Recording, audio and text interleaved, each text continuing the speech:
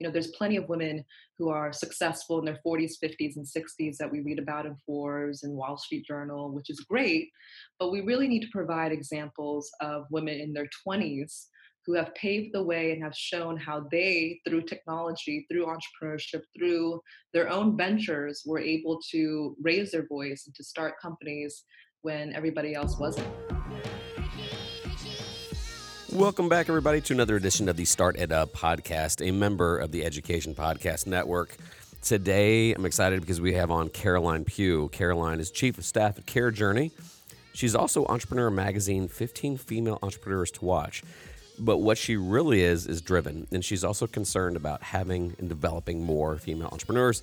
That quote you heard at the top of the show. But Caroline is one of those that has just got so much confidence by some of her experiences. She is a rising star, and quite frankly, she's already been relentlessly helpful to me and some of my students. So for that, I sincerely appreciate her. But I also love this episode because her approach on things, and especially on networking, was really kind of uplifting to me. I love how she's just gone after it. I think you'll be surprised, if not shocked, on how early she got started. But listening to her, journey and her relationship with her dad and what she did to start getting going, especially on the networking side, was really inspirational. So for this reason, I highly recommend it. If you have a daughter or if you're a lady yourself, connect with her, follow her on Twitter, LinkedIn. She is relentlessly helpful and just a source of inspiration. All right, enough talking from me. Without further ado, Caroline Pugh. All right, joining me now is Caroline Pugh. Caroline, thank you so much for being on the show. Thanks for having me. Okay, so looking over your bio has been eye-popping. So I guess let's start from the beginning. Not necessarily with Care Journey, but the beginning as, you as a 19-year-old getting your first start. Yeah, so I had always really been interested in technology, and I think it came from an influence of being in a lot of different countries and seeing how other cultures use technology as a way to enable things to happen as well as communicate. I grew up actually living in 5 different countries. I was born in South Korea, and then I moved to England and then spent some time in South Africa, Taiwan, and obviously here in the United States. Were your parents professors, military? How's that? My dad is an engineer for GE and on the steel manufacturing side, and so we would go to all these steel plants all over the world, and I really got to see how, again, all those cultures were working very closely with technology, and that was a very, very eye-opening experience for me, to see how it's such an integral part of how people make things happen. And I wanted to be a part of that and build things. And I think especially being seeing how things are being made in a manufacturing setting at such a young age really wanted me to build things. And so when I was 19, naturally, I started a company that was making hardware, and we were developing 3D human scanning technology that was being applied to both healthcare as well as the retail space. And it was a natural move, honestly. Like, I first joined the entrepreneur club when I was a freshman in college, and I was just really inspired by all the people in the room who all had their own ideas, whether they were good or bad. And I think the thing that really moved me was how passionate these people were about their ideas. And I wanted to be a part of that and build things and change the way that people live their lives. So you mentioned college. Where'd you go? Virginia Tech. So yeah, okay. So you've read, like, obviously led this rich life, right?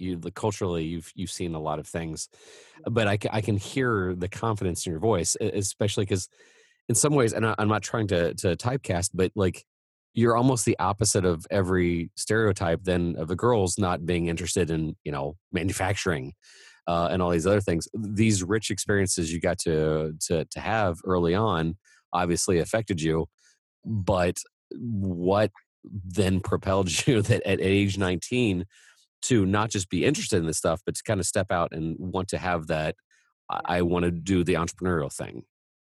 I knew from a very early age that I was not the type of person who could really learn and absorb in a classroom. I hated reading textbooks. I hated just being in class, honestly. And I think from the age of 16, I actually started going to networking events. I really actually wanted to get into MIT. And I went to all these MIT alumni events and started meeting with a whole bunch of people in my community and network that were alumni. And through those efforts, I really understood the power of networking because, really, at the end of the day, it was me as a 16-year-old female going to these alumni MIT meetings where it was a bunch of tech guys, mostly all of them in their 40s, 50s, and 60s. And in the very beginning, I was very shy, didn't know how to go up to these men, didn't know how to introduce myself as a 16-year-old. I went with my dad, and he would kind of facilitate conversations. And he knew a couple of the guys that were there. There were some of his friends from work. But then after maybe 3 to 4 meetings, I felt really comfortable in that setting. And I found it fascinating to learn about these people's careers and how they became really successful business leaders and engineers and technologists. And I wanted to lead that life. And after a while, it didn't really faze me that I was the only female in the room. I just felt like another person there really trying to learn about how to advance myself and advance my interests in building things. And so when I got to college, I wanted to continue that community that I had built, strangely, with a bunch of MIT guys. And the first organization that I joined was the Entrepreneur Club, and this time around it was people my age, but all very diverse: men, female, engineers, business majors, accounting majors, creatives. But every single person was united around the fact that they wanted to really make a change. And they spent actually most of their time, I think, ideating and thinking about new ideas, new things that they could execute on rather than being in the classroom. And I was like, man, these are the people that are speaking my language. These are the people that I really want to Yeah. interact with. And I really didn't Oh. see eye to eye with other people within the classroom. No, I love, first of all, kudos to your dad. Like you said, I wasn't confident in going. Well, first of all, you showed up, right? Like the hardest part of getting back in shape is showing up to the gym. And whether you felt comfortable or not, your dad was there and he started facilitating. And then, like you said, quickly you caught on. So I just love that because in this crazy class we have, the innovation and open source learning class, it's we've had a hard time getting girls, Yeah. and it's driven me nuts because the class, for better or for worse, and we've talked before, but basically the class is about 7 weeks where we teach you how to ideate, iterate. We teach you how to collect and connect. We teach you how to think for yourself. We teach you how to brand. We teach you this, why you should be on LinkedIn and why you should not act stupid on Instagram, kind of thing. But then the rest of it is a lot of it's also open source learning. Find out those mentors. Find those people that you want to connect with, and I'm. It drives me nuts because I'm like, some of my girls are shy about it. And Yeah. and and the one thing I've seen, and it was almost kind of a joke, I've seen several people talk about it before, that, if a guy's applying for a job and he has 5 of the 10 criteria, he's like, I'm an expert. Yeah. And if a girl looks at it and she has 9 of the 10, she's like, I don't know. Yeah. And it's that reluctance to build that network and to step out. Right. What I'm wanting more. Oh my God, I mean, I have 2 daughters, and it's not that my 2 daughters don't have that problem, but I'm looking for more girls to say no. I want to network. I want to step out. Yeah, what's really interesting is I don't think at the end of the day it comes down to women having less ideas or being less entrepreneurial. I think it just comes down to the concept of what you're pointing out is women are shy and they don't believe that maybe it's their place to think about technology or engineering or be entrepreneurial or start new companies. I'll never forget I spoke at an event at my school, and there were a couple girls in the room, all engineering majors, and I picked on a few of them and I said, "Do you guys have an idea that you want to work on?" They're like, "Yeah, we do." And I said, "Well, why aren't you working on them? Why aren't you starting these companies?" And they said, "Well, we're girls, we're not supposed to do that. We're supposed to follow the guys." And they actually said that. And to me, it was astounding that that actually came out of these girls' mouths in 2000, that was back in 2016. And so there's this premise that, they're supposed to be the nurses and they're supposed to have, specific job titles or specific roles in society. And I think that is very much So it's changing, fortunately, but I think there needs to be more examples, relatable examples. There's plenty of women who are successful in their 40s, 50s, and 60s that we read about in Forbes and Wall Street Journal, which is great. But we really need to provide examples of women in their 20s who have paved the way and have shown how they, through technology, through entrepreneurship, through their own ventures, were able to raise their voice and to start companies when everybody else wasn't. Let's unpack that further though, because I mean, along the lines of what you said, and even in, and again, I know that this is a sample size of some of my students, and also hearing my daughter talk about this. Sometimes the barrier is the women and the expectations, or like, oh, come on, that's a manly thing to do, or oh, that's not what we do. Like it's not necessarily the men holding it back. It's the fear of you guys breaking, social mores or things of that nature. How is that going to start to pivot?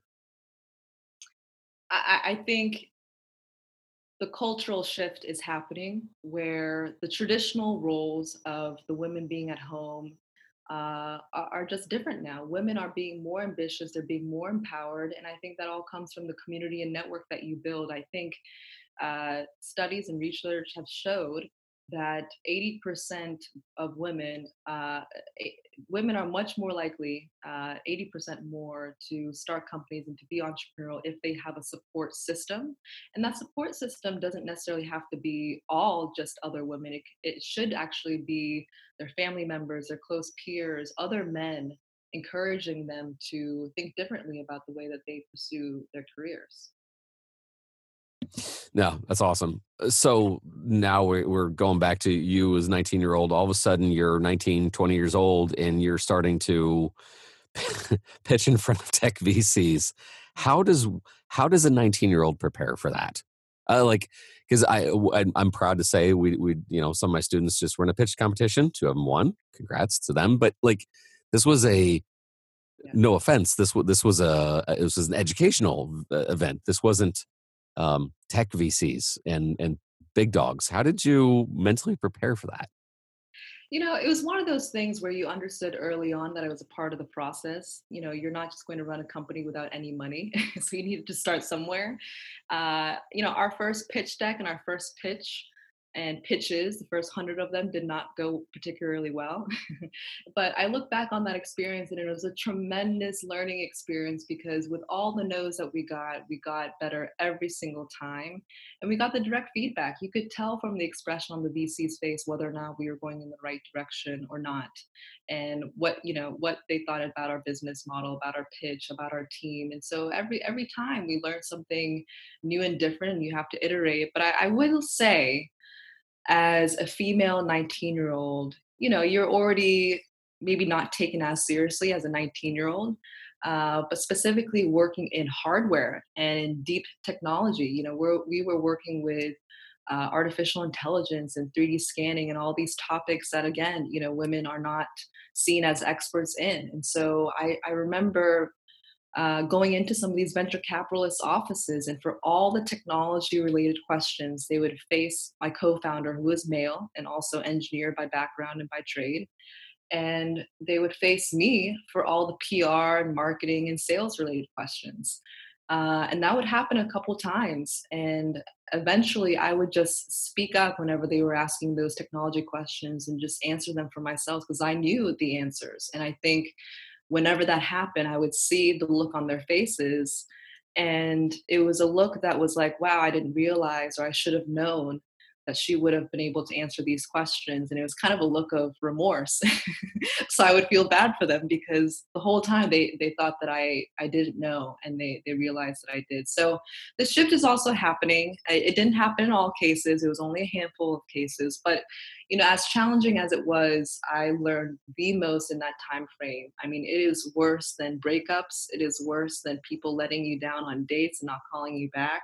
When someone says your idea is not going to work, this thing that you are spending, all your time on, blood, sweat, and tears with this team of people, I mean, it's rough.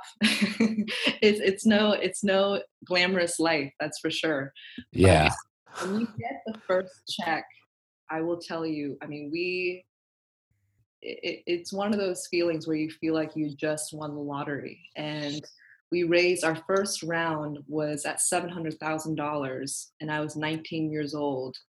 And I remember, so I was still in Blacksburg in our college town, and we had this business bank account.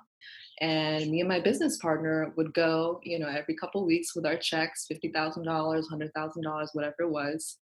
And the bank teller, I mean, he thought we were crazy.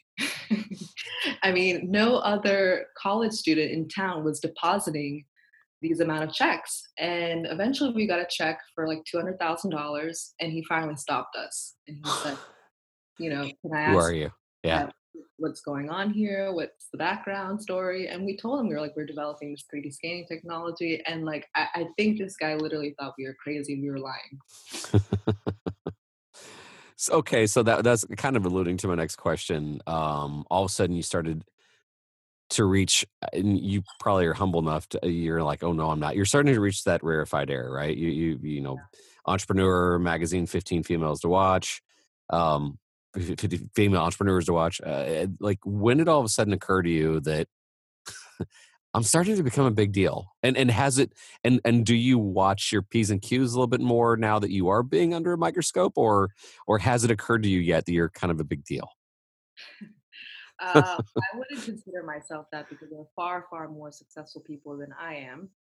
Um, but I would say I do kind of hold it as a responsibility because I do feel like there are younger women, whether it's my own friends or peers, that look up to me or they see me as an example of a businesswoman that they would like to be like.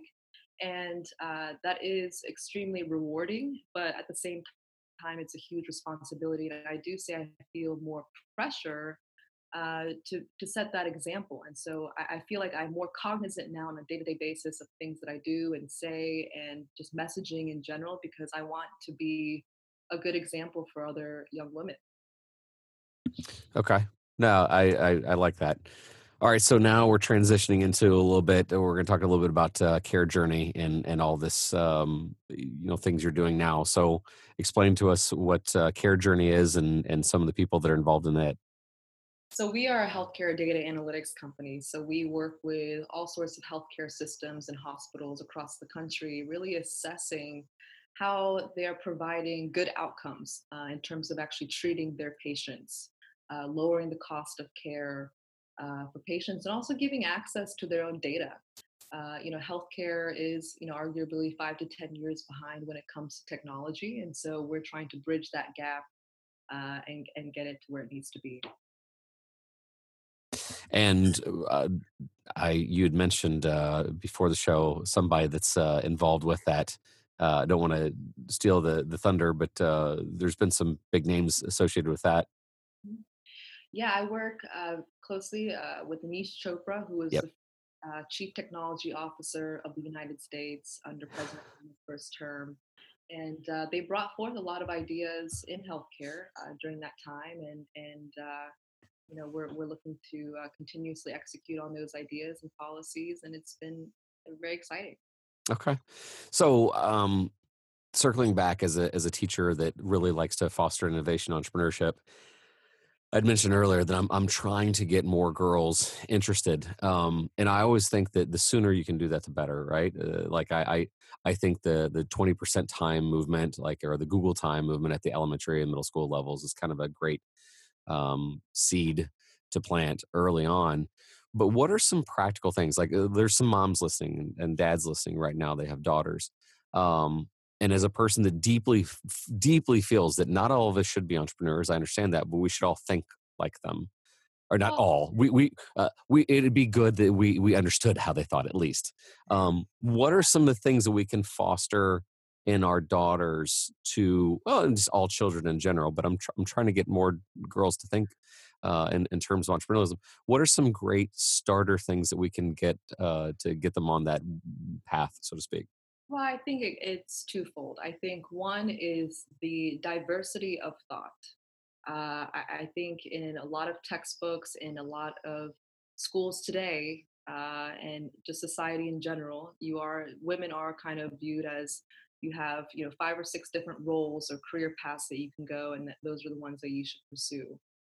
Something that I really appreciated and seen recently is kind of this rise of job fairs, career fairs, and science fairs, where they encourage young women to actually attend and be a part of them and see other career options that they can be a part of, whether that's technology, whether that's medicine, whether, being an astronaut, and setting those examples. And you actually get to go up to these booths where women in those fields are working, and they're basically sharing their careers and their stories of what they do on a day-to-day basis with these young people, whether they're in middle school, high school, and in college. And I think that gives them a great understanding of what they could expect, and kind of the breadth of diversity that there is, as someone who's looking to have a successful career in 2018. I think the second piece is the experiential learning piece. One of the things that really, I think, shaped my thinking around science and technology was being involved in science fairs from a very early age. And I will kind of attribute this back to my father again, where he really encouraged me to take part in it and take it seriously, not in terms of let's just, make this board and do the volcano thing and do the traditional thing that a lot of people do, but really think about what is an issue that exists today, whether it's in green energy, whether it's in artificial intelligence or medicine, that we could really try to tackle through this mini science experiment and just see where it goes and just see how far we can think into solving this issue. And so when I was 16, I participated in a science fair project where I was trying to essentially extract algae oil, uh, make it into a biodiesel, and see if Wow. I could figure out a way to make it at home. And that was really a challenge that my father put on me, where there was this Time magazine article that had just come out that month that was talking about this new wave of green energy and alternative fuel sources. And I thought it was fascinating. I was like, why hasn't anybody cracked this code? And so I think I've always also been naturally curious. And I think instilling that curiosity from a very early age and showing the art of the possible is very important for young women and girls, and allowing them to ask questions and not shushing them when they ask too many questions. Oh, yeah. Curiosity is the best phenomenon that can happen to anybody. And what ended up happening was I went and researched all these professors and NIH researchers that were working on making algae oil, and I just started emailing them, just cold emailing them, having no expectation of whether or not they would actually respond. And I would say, hey, I'm Caroline. I'm 16 years old. I'm working on this science fair experiment. I'd like to do this, this, and this. What's your experience? And and 4 out of 5 of them responded, and they were, I think, just so pleasantly glad and surprised to hear that this 16-year-old girl was even remotely interested in the idea. And I think that's when I realized for myself that all you have to do is ask. If you want information, if you want something, period, you just ask. And I think initially I thought, wow, these researchers are so busy, they're so important, they're working on their own thing, they're never going to respond. But they did. And that was a huge wake up call for me. And I think after that point, I was never scared or hesitant to ask for anything again, because it Yeah. precedent. And I think if you can instill that lesson for any 16-year-old girl, they'll realize that anything is possible. I'm so glad you said that. We had that one of our big breakthroughs. Matter of fact, I've said this story probably 2 or 3 times on the podcast, but it's one of my favorites. We used to call in our class. Some of our heroes are like Tim Ferriss and Naveen Jain and people like that, and to kind of show to them that you can reach out to people. Um, we would ask for the class. It's kind of like when you're afraid to ask somebody on a date, you can ask somebody else. Well, it's not for me; it's for a friend, right? And so, true enough, one of our best tactics, and honestly, how we even got the podcast started, is because we started reaching out to some people, and it was actually Tim Ferriss in general that was like we'd asked 3 or 4 times, we'd gotten no response, and these 3 girls were like, Mr. Wettrick, I've got a way that he'll probably respond. I'm like, because we really wanted to talk to him, like, go. And they says, take a picture of us and we'll look really sad and put it in Twitter like, hey, at Tim Ferriss, why are you ignoring us? We really want to talk to you. And like 10 minutes later, He's like, haha, I give up. Okay, let's talk. And I'm like, and that was like one of the days where like it worked. And it was funny because it was the girls Mhm. that got us over the top. And that's when all of a sudden they got a boost of confidence. Like, so now I've had some girls this year reach out to some of their, some of our kids, like the top people are YouTube influencers, right? And some of our girls have reached out to great bloggers and vloggers and things of that nature. And it's that whole Roger Bannister effect. When the first kid gets to that YouTuber, then everybody was like, oh, it can happen. Right. And it's been such a great because in our class we always roll our eyes when people say, well, it's not what you know, it's who you know, as if that's terrible.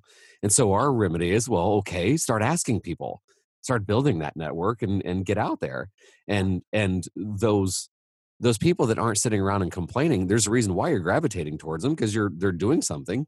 And to be a part of that network is No, just and I think everything. point allowing for social experiments like that. I mean, that is amazing that those girls thought about that idea and really drawing to the emotional aspect, which arguably, women might be a little bit better at than men.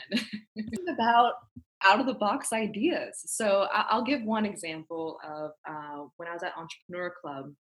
So it's my sophomore year, I was the president of the organization and was in charge of raising these funds to fund the events. And we wanted to do a pitch competition and give out money and awards. So we were like, okay, let's try to raise $10,000 and see what happens.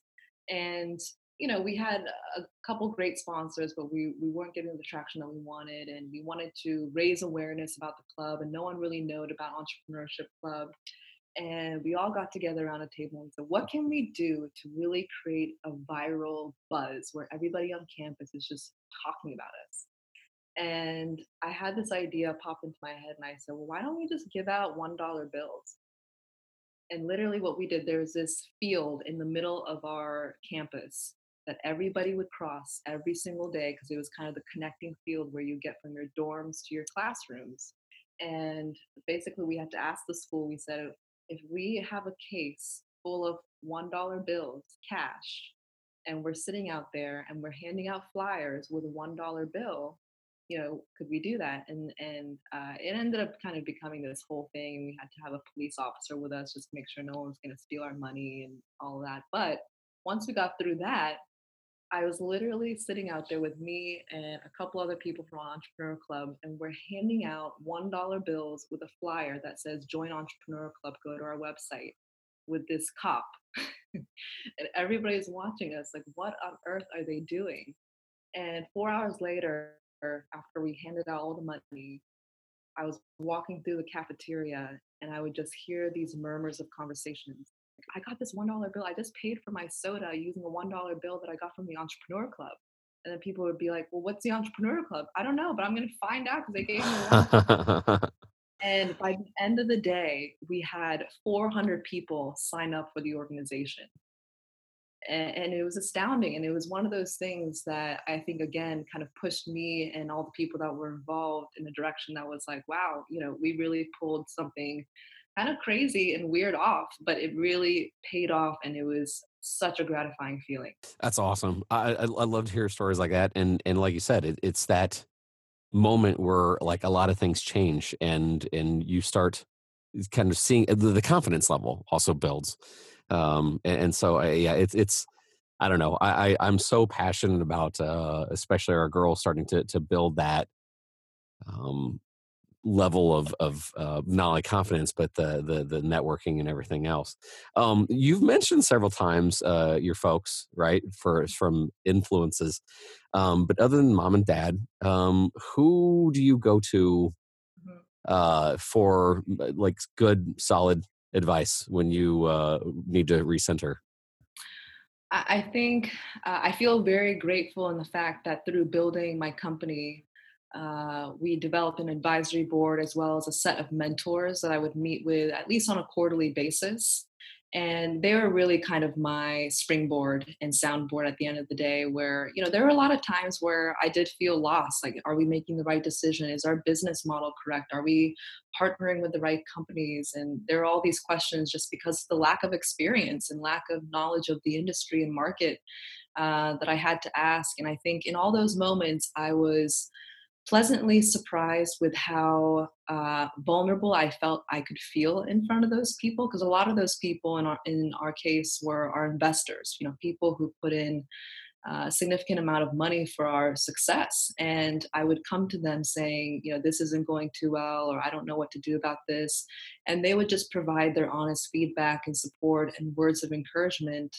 And I think having that relatability factor in them saying, when I was building my company, we went through the exact same thing, and this is how we dealt with it, and you'll get through it, was probably one of the best things that ever happened to me, period. And I will always be really thankful to those people. So I think developing that core group of mentors, even if you're not an entrepreneur, even as a student, I think, sometimes it can be very intimidating to go up to your professor or to make friends with your advisor. These are adults that are oftentimes 20 plus years older than you, and you may not feel like you have a whole lot in common with them. But at the end of the day, they're there for a reason. They want to connect with their students and they want to help. And I think understanding that and reinforcing that and encouraging that students start developing these close relationships with their mentors, with their professors, and eventually allowing them to become mentors is something that could really change someone's life. Yeah. That's all. So the other thing that I've noticed a lot of people have in common, especially on the entrepreneurial side, is that they're usually avid readers. What are the two books you point back to and say this had a deep impact on me?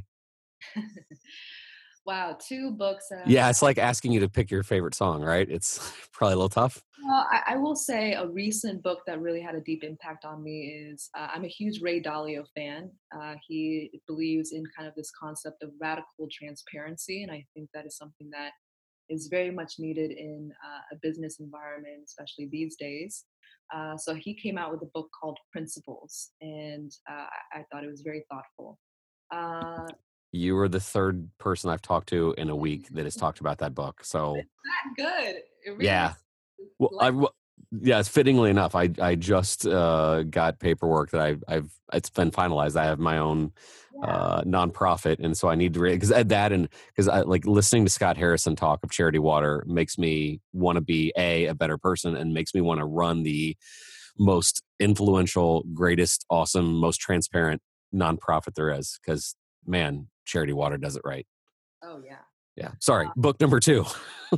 Book number 2, I would say something that I've read 3 times, and I never read books more than once, is The Happiness Advantage. Oh yes.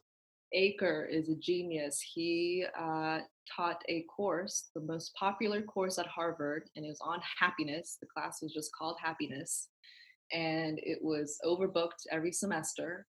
And he just talks about the core principles based off of real facts and real research that he did on what makes people happy. Yeah. Yeah, that I'm proud to say, he did his TED Talk down the street from me. He did that at Bloomington. That I mean, obviously his class was already successful, but the TED Talk all of a sudden put him into a different kind of Oh, yeah. atmosphere. And yeah, I'll always remember because it was the first. And I this is not like a backhanded compliment to TED Talks, but it was hilarious. Like that TED Talk was the most entertaining.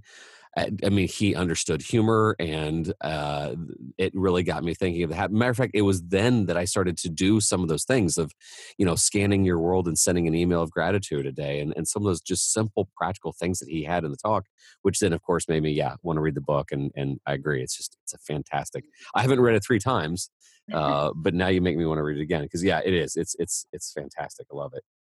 Love it. Love it. Well, I sincerely appreciate you being on. I love what you're doing. I love the fact that you're really starting to take the ownership of your uh, new how should I say this? I mean, the seriousness of like your newfound title. I mean, and I guess we didn't even really go over the whole year. You got dubbed the entrepreneur. 15 to watch. But I love to see all these things that you're doing and how you're taking it and just being so positive and talking about the diversity of thought and just kind of pushing the boundaries in a awesome way. I've having two daughters who are now going to be familiar with you and your work. I sincerely appreciate what you're doing. Thanks so much, Don. I really appreciate you taking the time. All right. Well, wow. Before we go, tell everybody else where they can find you. Any other things that they should be aware of? Yeah, you can connect with me on LinkedIn, on Twitter. I'm accessible. I'd love to share the message of what I'm doing to bring other women together, also bringing chiefs of staff together. So feel free to drop me a note. Very good. Well, thank you, Caroline Pugh, and I sincerely appreciate you being on my show. Thank you. What did I tell you? That was one that I thoroughly enjoyed, the conversation, and one that my daughters have already listened to twice. So quite an inspiration. Again, thanks to Caroline. And also, I would highly encourage you to give her a follow and see what she's up to. I'm telling you, she is indeed one to watch. I totally agree with Entrepreneur Magazine. All right, this is Don Wettrick reminding you again that opportunities are everywhere. We'll see ya.